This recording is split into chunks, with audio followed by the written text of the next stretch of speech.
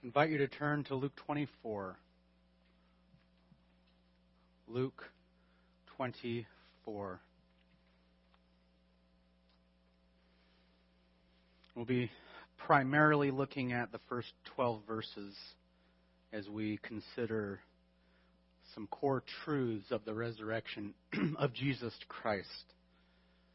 The resurrection of Jesus Christ is the most important event in history. It is absolutely central to God's redemptive plan. It is absolutely crucial to the gospel message. It is so essential to Christianity that if it were proven to be a hoax, if it were shown to be a fraud, an elaborate ruse, Christianity would fall apart. Well, how so? Consider that the resurrection affirms the crosswork of Jesus Christ. Jesus rising from the dead affirms that Jesus did in fact bear the sins of his people, and that for them, for those who are in Christ Jesus, the demands of God's righteous wrath is satisfied. They are completely, fully forgiven. But if the resurrection is a sham, then as Paul says in 1 Corinthians 15:17, that if Christ has not been raised, then your faith is worthless,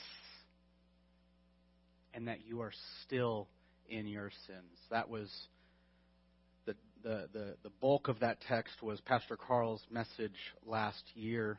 If you'd like to study up on that, I recommend you finding it in the church archives. It was a great message.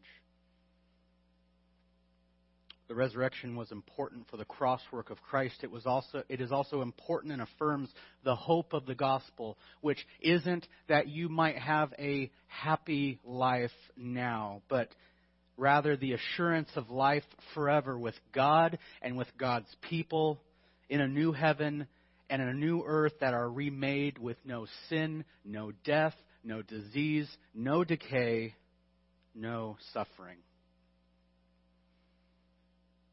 It involves a whole creation being recreated by the same power which God exercised to raise Christ from the dead. And in fact, Scripture says that his resurrection serves as the first fruits. It serves as the prototype for our resurrection and for the resurrection of the entire creation.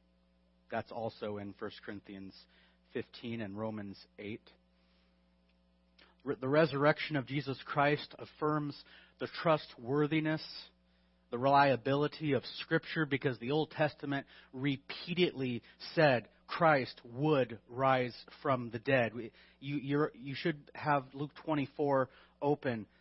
Look down at verse 25. O foolish men and slow of heart to believe in all that the prophets have spoken. Was it not necessary for the Christ to suffer these things and to enter into his glory? And beginning with Moses and all the prophets, he explained the things to them, the things concerning himself in all the Scriptures. Oh, what a sermon I wish I could have sat in on.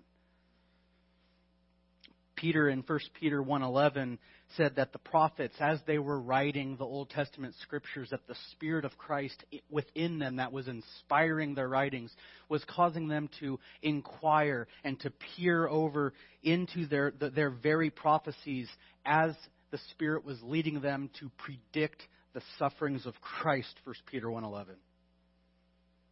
1 Corinthians 5:13, where Paul provides the gospel message in a nutshell, he says that Christ died according to the Scriptures and was buried and was raised according to the Scriptures. And if you're taking notes for your own study, I recommend you begin in Acts 2, which quotes Psalm 2 and Psalm 16, as well as Acts 13:30, which quotes Isaiah 55. Time doesn't permit me to dig into those, but for your own study, consult those passages.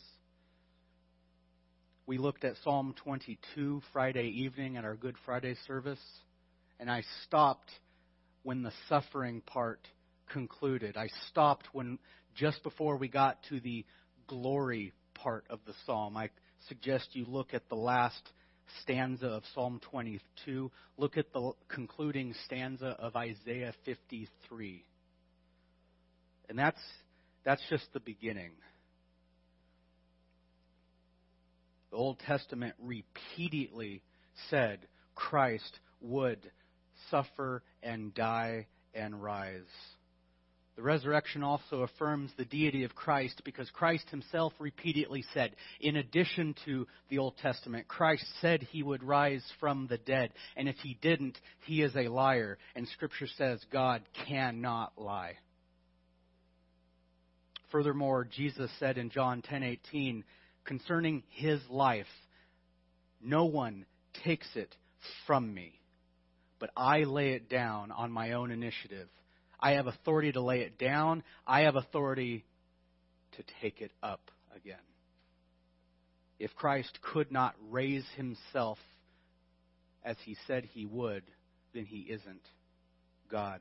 Hebrews 4:17 says that we have a faithful, merciful high priest who lives to make intercession for us. Ephesians 4:10-11 says that because Christ ascended, because he rose, that he has given to the church as gifts apostles, prophets, evangelists, pastors, and teachers for the equipping of the saints and the building up of the body. All those gifts and the function they serve are because Christ rose. John 16:17, Jesus told his disciples that he could not send the Holy Spirit unless he returned to the Father. He couldn't return to the Father unless he rose from the dead. Matthew 16:18, Jesus said, I will build my church, and the gates of Hades, which is a euphemism for death, the gates of Hades, death will not prevail against the church. How could Christ protect the church from death if he could not protect himself from death?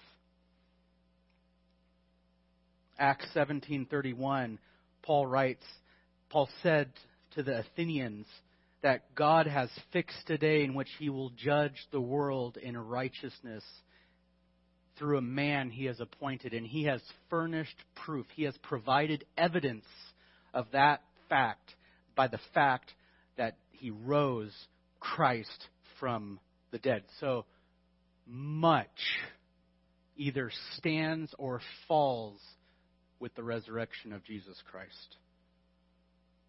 And it is so important that each gospel account, all four gospels, record the resurrection very carefully.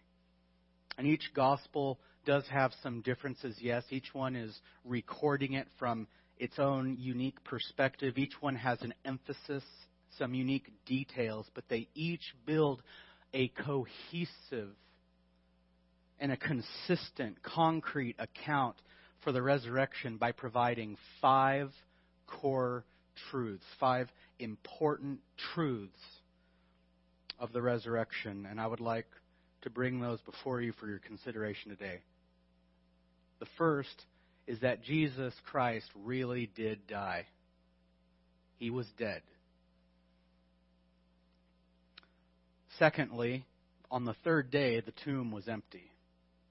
And third, the angels appeared to explain the empty tomb.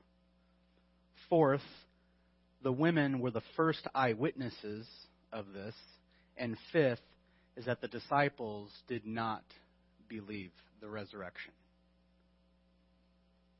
So Jesus was dead, the tomb was empty, the angels explained, the women witnessed, and the disciples had disbelief. Let's read the text.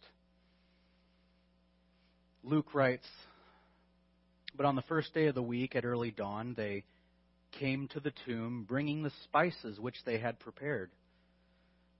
And they found the stone rolled away from the tomb. But when they entered, they did not find the body of the Lord Jesus. While they were perplexed about this, behold, two men suddenly stood near them in dazzling clothing.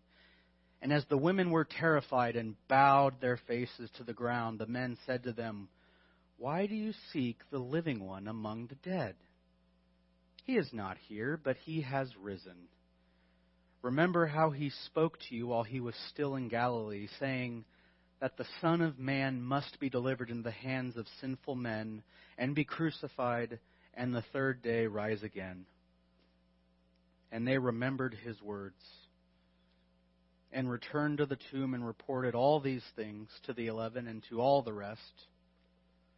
Now they were Mary Magdalene and Joanna and Mary, the mother of James.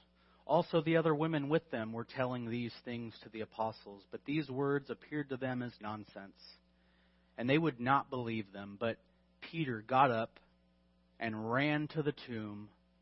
Stooping and looking in, he saw the linen wrappings only, and he went away to his home, marveling at what had happened.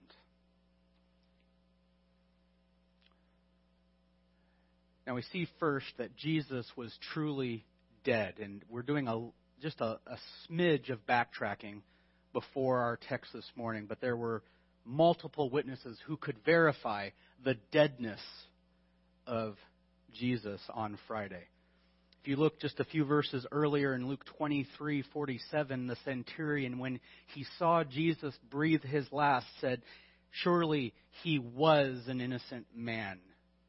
Past tense. Even the centurion who saw him breathe his last knew Jesus was dead. In John 19:34, the soldiers who pierced his sides knew he was dead. They didn't break his knees as was a custom to speed up the death. If someone was taking a little bit longer to die, they'd come and break his knees so that he couldn't support himself. He would asphyxiate and die much quicker. And they saw there was no need for them to do that, and just to make sure, they pierced his side, and unmingled water and blood poured out. They knew he was dead.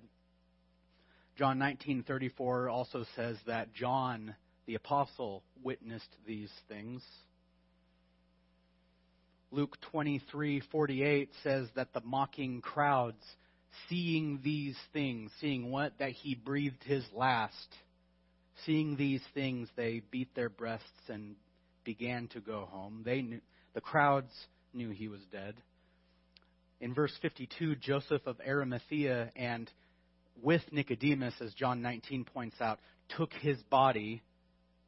They asked Pilate, and they had permission to take his body, wrap it with spices, and bury him. They knew he was dead.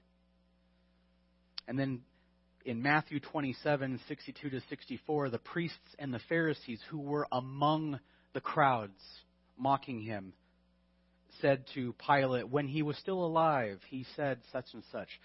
They knew he was dead. And so the God-man died. Now, you have to stop for just a moment and be blown away by that. The God-man died. God wrapped in human flesh. Leo the Great, one of the later early church fathers, said that Christ was majesty that took upon itself humility, strength which took upon itself humility, eternity which took upon itself mortality, to pay the debt into which we had fallen, a nature, speaking of his deity, a nature which cannot be harmed, was united to a nature which could suffer. God united himself to a nature which could suffer and die, and now, Friday evening, he was dead.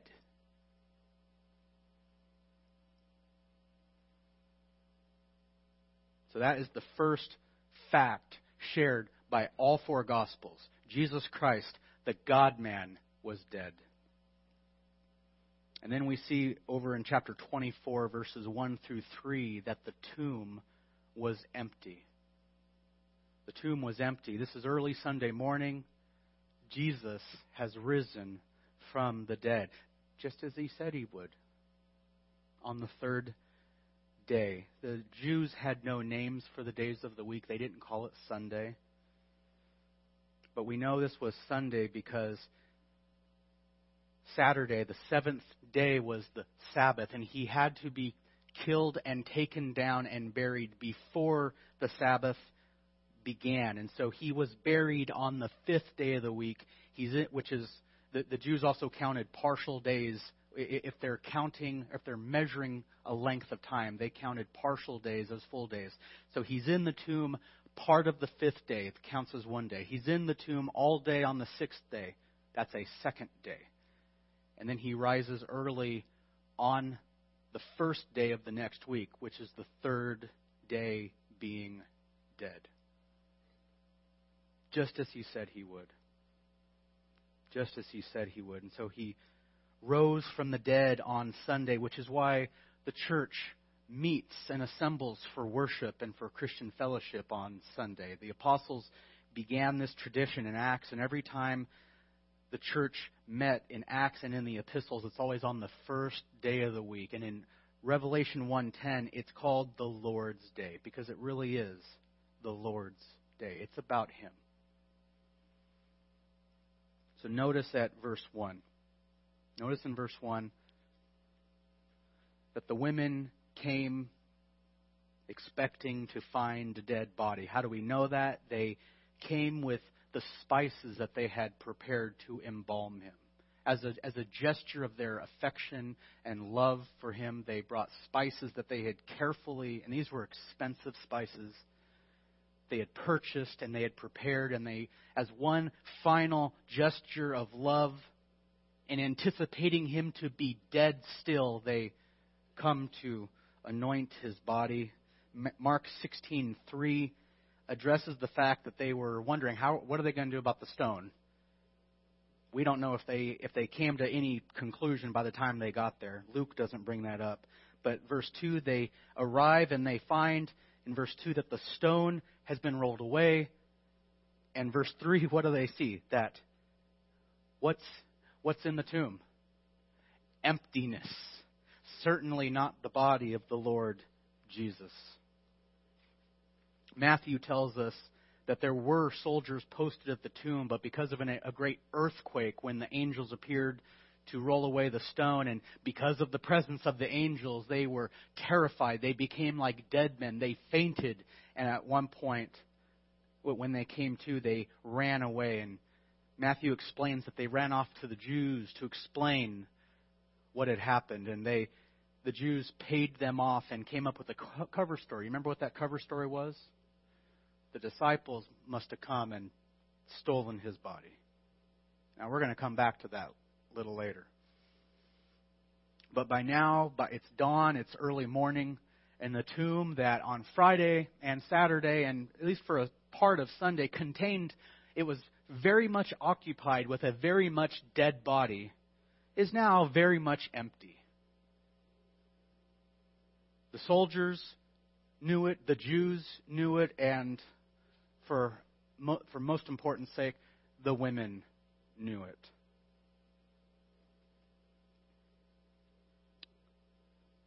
Next, we see the angelic explanation, verses 4 through 7. Verses 4 through 7. And we see the women. They're at the doorway. They're inside the tomb. They're looking in. They're completely perplexed. They are completely perplexed. They are confused. What happened to the Lord's body? Where did it go? How could this have happened? Did grave robbers take him? Was there a mistake made? Has he been moved, and have we not been notified? What happened? Where is he? And they're perplexed, and their perplexion quickly turns into sheer abject terror, because who shows up? The angels. Luke calls them men, but notice the women's response is the way people typically respond when encountered by an angelic host. Absolute terror, falling face flat on the ground, falling down in reverence. We saw even John did that at the end of Revelation. the other week. They respond the way people normally respond when they're personally encountered by an angel. Luke also says that they had dazzling clothes, and this isn't razzle-dazzle like fashion dazzling. This is the same word dazzling is used in Luke 17:24 to describe the gleam or the flash of a lightning bolt. It is super ultra white. Tide cannot get clothes that white. And more helpfully, Matthew and John both identify the men as angels. So we know beyond a shadow of a doubt, unanimously, by unanimous testimony, they are angels. And so the angels, what do? They explain the mystery of the empty tomb. If you look at the end, the second half of verse 5, they ask this had to have been a rhetorical question. They ask, why are you seeking the living one among the dead? I mean, this is a tomb. This is where dead people are. And he's very much alive. Why are you looking for one who is alive in a place where you would typically expect to find dead people? Help me understand this, ladies. And they explain what happened to change Jesus from being very dead to very much alive. What do they say? He has risen. He has risen. And then they provide a gentle rebuke. They say, he is not here, he is risen. Remember, verse 6, how he spoke to you while he was in Galilee. Remember how he spoke to them. And we know from the gospel accounts, Jesus told his disciples and the people, including the women who accompanied them, he told them repeatedly what was going to happen. Their bewilderment, their wonderment, their shock over the death of Jesus and that he would be raised, that would be excusable if Jesus had forgotten to leave that out. Oops, forgot to mention the whole dying and resurrecting thing. If Jesus hadn't said anything, their bewilderment could be explainable. It would be justified. Or if he had said it, Jesus spoke in parables. He said some hard truths obscurely that was difficult for some people to grasp. If he had said it like that, or one time in that one far off place, he said it once, their bewilderment would be excusable and justified. But we know from the Gospels, Jesus told them repeatedly.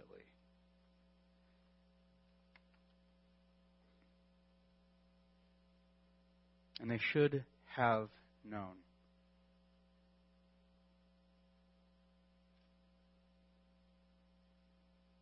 So the angels remind the women of his words. What were his words? That the Son of Man must be delivered into the hands of sinful men. Verse 7. He must be delivered. He must be crucified. And the third day he must rise again. That's how the angels explained the empty tomb. Again, unanimous truth found in all four Gospels. We see then the witness of these women in verses 8 through 10. The witness of the women, and really the way they respond to the angel's gentle rebuke and to their reminder of what Jesus told them is quite commendable. Their response is quite commendable. What is their response? Look at verse 8. Oh, yeah, he did say that. You're right, angels. Luke tells us, and they remembered his words. They remembered his words. They recalled all that teaching that was so hard for the disciples during those 3 years. They recalled it in an instant. They were brought to a point of belief, and their belief brought them to a point of immediate responsive action. Matthew fills in a little bit of a gap here, and he says that they went and reported with fear and with great joy. Luke just goes straight to their response. It says that they returned from the tomb and they reported all these things to the 11 and to the rest.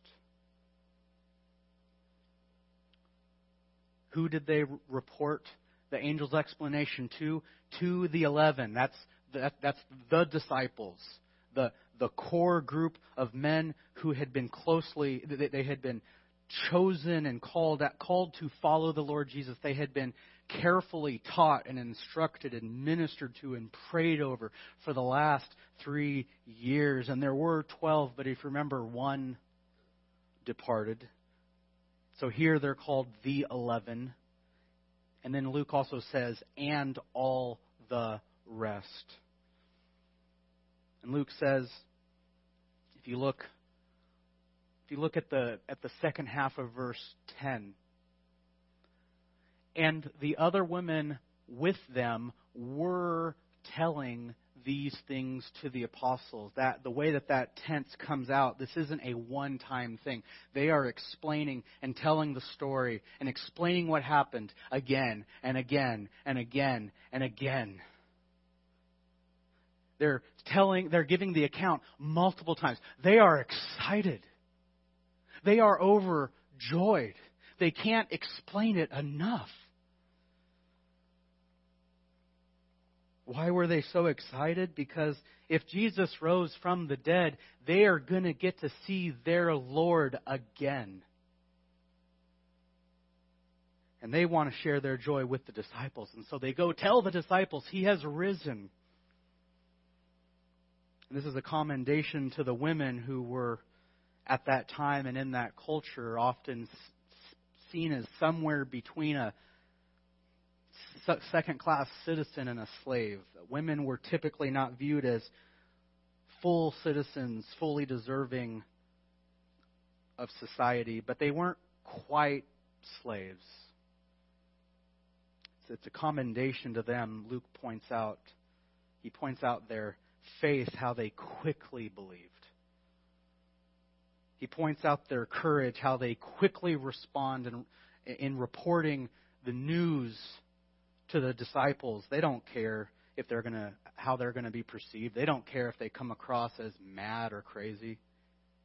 They have to share the truth. They know the truth. They have to share it. So Luke writes positively of their faith, of their courage, and also of their love and their devotion to the Lord Jesus. Where do we get that from? In Luke 23:49, these women witnessed His death. When all the disciples, save John, deserted the Lord hanging on the cross, these women were there. Luke 23:49, they were there witnessing His suffering, and they saw Him die. And then down in 23:55, they were there when Nicodemus and Joseph of Arimathea buried Him. They saw Him.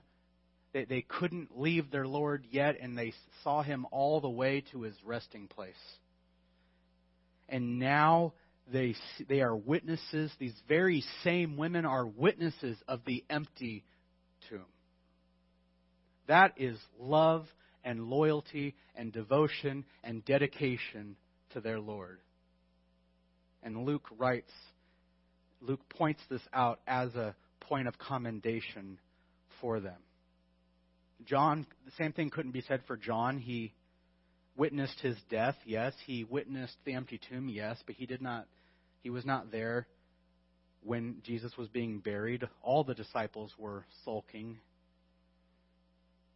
Nicodemus and Joseph, who took the time and paid the expenses to embalm Him and to bury Him, did not see Him die.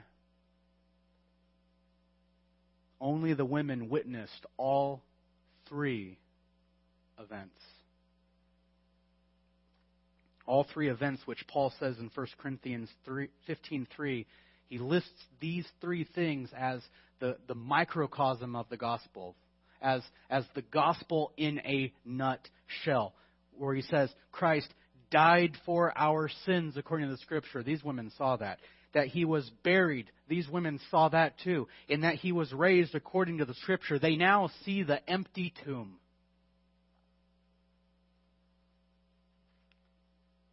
And so their testimony, when they go and they deliver it to the disciples, it is not a testimony, it is not a witness that is to be casually dismissed. It is to be received and believed. Why do I say that? Because Deuteronomy 19:15 says, "On the evidence of 2 or 3 witnesses, a matter shall be confirmed. A matter shall be believed." So Luke writes that these women witnessed these things. Well, Luke, come on, you just say these women. I mean, how are we supposed to know who these women are? Whose door do we go knock on to corroborate this account which you're writing, Luke? Help us out a little bit. Oh, well, he does. Look at verse 10. Now, they were Mary Magdalene and Joanna and Mary, the mother of James. Well, look at that. 3 witnesses. Names of people who you could go and corroborate and confirm and verify that the gospel story is true. And Luke does this so that the skeptic, upon hearing the gospel, that the God-man died for your sins and was buried and rose, could ask these women specifically, "You saw him die?" "Yes." And you saw him buried?" "Yes." "And you saw him rise?" "Well, we saw that the guarded and sealed tomb is empty, and the angels explained us why, so yes, we saw it." The tomb was empty and everybody knew it. And now they knew why. Why is it empty? He has risen. And now these women composed a lawful body of testimony who witnessed his death and his burial and the empty tomb. And they could corroborate, they could verify the gospel message as to why the tomb is empty. And anybody who responded to this amount of evidence has no excuse. They don't have a leg to stand on. And so we have to ask ourselves, after all this, who would not believe this? Who would still harbor unbelief in their hearts? Well, the disciples are more than willing to step up to the plate and deliver for us. We see in verses 11 to 12 the disbelief of the disciples. And this is sad. The disciples dismiss the women's testimony. Look at verse 11. Their testimony appeared to them as what? Nonsense. Fairy tales, myth, legend, old wives' tales. And they would not believe. It doesn't matter that the women could corroborate their story. It doesn't matter that they could confirm each other's account. You realize that's the first thing that makes or breaks an eyewitness's reliability? Cohesion, consistency. Whether or not this witness's account verifies and falls in line with what this witness says, or do they confirm one another or do they contradict? That's the first thing that either says this story is reliable and it's true. And if they contradict, it's the first thing that will say, oh, they're just making it up. And when a witness proves themselves to be unreliable, that's the first thing that justifies the skeptic's unbelief. So never mind that their testimony was mutual. Never mind that they were all in accord and that they agreed and that their testimony and account provided cohesion and consistency. And per Deuteronomy, the matter was supposed to be confirmed. Never mind all that. The disciples have been unbelieving before. The disciples have been spiritually dull and hard of hearing before, and that was in His presence. Why should they be any different in His absence? So we see in verse 12, Peter, impetuous Peter, impulsive Peter. Something is moving in him, and he gets up and he has to go see the tomb for himself. So he got up and he ran to the tomb, and verse 12 says he's stooping down. That is a word which says he's not just casual, he's in the tomb. Another gospel account says that, I think John says he actually he enters the tomb. He is getting a good look, a real good look at that empty tomb. Just in case the body is, behind a small rock or something. When you're looking for something, and you really want to find it, how many times do you look in the exact same spot just in case? I'm not. It really is gone. My wife knows how I look for stuff. The body is gone. It's gone. It's real, not just kind of gone. It's gone. And what does he find instead of a body? He finds the wrappings that were used to bind and to seal the body of Jesus. So Peter has heard the lady's account. And now he's seen the empty tomb himself. He has seen it with his own eyes. Question, does Peter have faith now? Does he believe now? Is the evidence enough now? No. After all that, still no. We see as Luke finishes verse 12, he went away to his home. What word is that? Marveling. We've looked at this word before in 1 Peter. Maybe that word really meant a lot to him, which is why he uses it later on in his epistle. He marveled at the empty tomb. He marveled that the body is gone, but the wrappings are still there. And we'll look at why that's important in a minute. But he's marveling.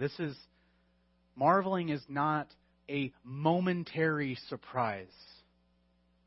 You don't recover from marveling in a few seconds. Marveling is utter astonishment. It is being shocked and shaken to your core.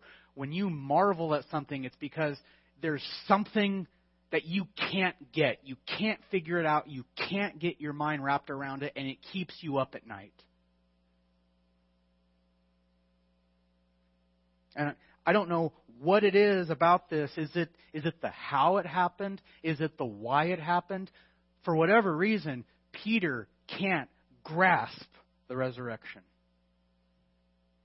He is struggling with the resurrection of Jesus Christ. He can't grasp it.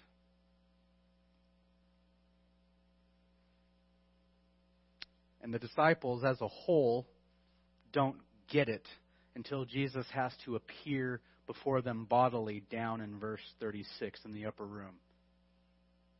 And if you remember, doubting Thomas, he's absent the first time. He even with the other 10 saying, no, he really is. And he refused to believe until he saw so as well. Just as a side note, verse 34 in 1 Corinthians 15:5 affirm that Christ appears to Peter at some point. We know it's after verse 12 and before verse 34, but none of the Gospels document it, so we don't know when it is. But as a whole, Peter often acts as the representative of the whole band. The disciples as a whole, they don't get it. And so we have to ask this question: why do the Scriptures in each Gospel, why do they point out in detail that the Lord's own disciples do not believe that He rose from the dead? They each Gospel documents the women witnessed and the women believed, and then that the men did not believe. The New Testament points out the embarrassing disbelief and the dullness of heart of the disciples. Why? I mean, these are the men that Jesus Himself chose and called. This is what Carl's been preaching about for the last several weeks. These are the men that walked with Jesus. They heard Him. They were taught by Him. They were prayed over by Him. They were ministered to by Him and shepherded by Him personally. For 3 years, they had the inside scoop. And He told them. Some of you have children and have to tell them some things multiple times. So you get, sometimes we have dullness of. But Jesus told them repeatedly, I'm going to die. And I'm going to be buried and I'm going to rise. So just remember that. It happens exactly as you said. Oh, all's lost. He told them.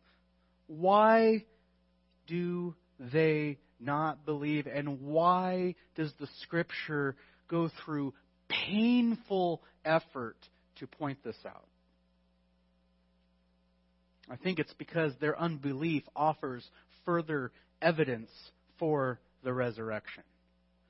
Their unbelief provides further evidence for the resurrection. Well, what do I mean by that? Well, remember, go back to what Matthew says. What was the cover story that the Jews concocted to explain that the tomb's now empty? Remember, the Jews knew that the tomb is empty, and it's only a matter of time until rumor gets out and the news spreads. The tomb's empty.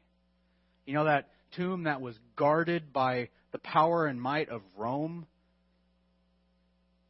You know, had the big old rock placed in front of it that's so heavy that no one could move it. Had soldiers out front. Yeah, He's gone. It's empty. Well, and they explain that by saying, well, His disciples came and took His body. But when the Gospels each point out time and again in painful detail that these disciples, these are not spiritual masterminds. These are not spiritually smart men. They couldn't have stolen the body.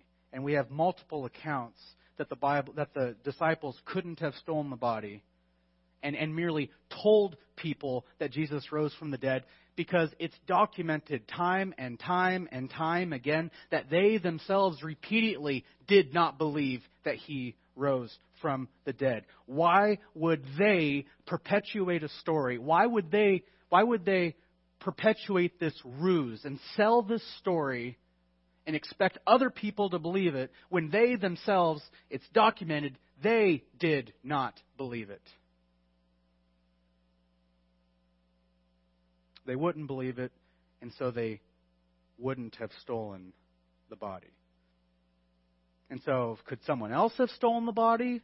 Could Pilate or some of the Roman authorities stolen the body? No, because Pilate's relations with the Jews was already pretty tense. And if Pilate did something as stupid as that, that's just striking the beehive. Pilate was on a pretty short leash as it was. And the Jews, why would the Jews have done anything but keep the body right where it was? Because if anything did happen to the body, then you're just asking for rumors of a resurrection to spread. Even they knew he said that he would rise. Grave robbers wouldn't have gone through the effort of carefully unwrapping the body and leaving the linen wrappings where it was. If they had somehow gotten past the guards, past the big rock that nobody could move, they would have merely taken some of the aloes or the myrrh or anything of worth inside. They're not going to touch a corpse. Jews did not put jewelry on corpses. Corpses were unclean. So Pilate and Rome wouldn't have touched the body. The Jews would not have touched the body. Robbers would not have touched the body.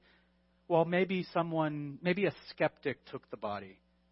Well, if a skeptic did take the body, why not produce it several weeks later when the apostles are proclaiming that Jesus has rose?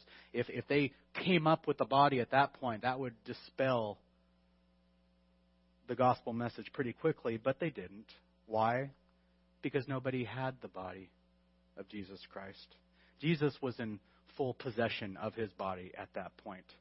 Well, what if the ladies and what if Peter had stumbled upon the wrong tomb, and they saw a tomb that someone was about to put somebody in it, and they see it's empty, and they make this big mistake and then perpetuate the story of the resurrection when all along they just had the wrong tomb. Well, if that was the case, then why didn't the Jews or Rome, who clearly knew which tomb Jesus was in, why didn't they open it up, produce the body? Because the body wasn't there. Because it was the right tomb all along. And it was empty because Jesus really did rise. The ladies had the right tomb. After all, they knew exactly where to go. They had seen him buried. And so only the bodily resurrection of Jesus Christ, as it is explained in the Gospels, logically and rationally explains the empty tomb. The New Testament repeatedly affirms that God raised Jesus Christ from the dead. And to deny the resurrection is to deny the historical facts. It is to deny the New Testament, the Gospel accounts, the New Testament, the Scripture as a whole. It is to deny the Word of God Himself. Much would fall apart if the resurrection was shown to be false. But, beloved, it's true. The resurrection is true, and because it is true, Jesus indeed is Lord. And if that is true, God has indeed fixed a day to judge the world in righteousness. What does that mean, judging the world in righteousness? That means that God is going to judge the world with balanced scales. He is going to judge rightly. There will be true justice. Every crime, every evil deed, every sin will be held accountable. Paul says in Acts 17 that the resurrection proves, God proves that He has done this and that He has appointed Jesus to be that judge because of the resurrection.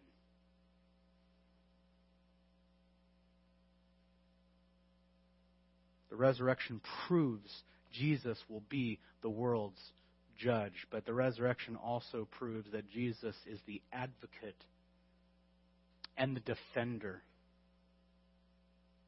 of all who come to Him in faith and belief and worship. Well, how does He do that?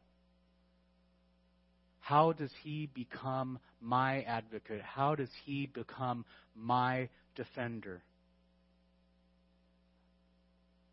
By coming into the world, wrapping Himself in human flesh, dying for our sins, which the Scripture says He would do, being buried and dying and rising as the Scriptures says he would do.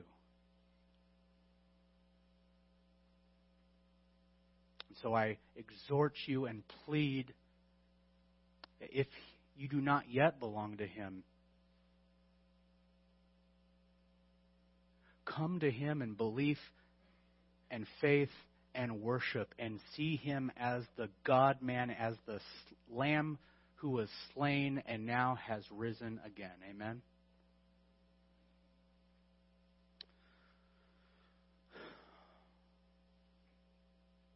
Lord Jesus, what a glorious day. What a glorious day because of this day, because of your rising from the dead. You affirm so many things. You affirm that you will one day judge the world in righteousness, which is what we have seen in Revelation. But it also, Lord, affirms to us that you, just as you had the power and the prerogative to raise yourself, you will likewise raise all those who believe in you. You promised that whoever believes in you, you would raise up in the last day. You promised that.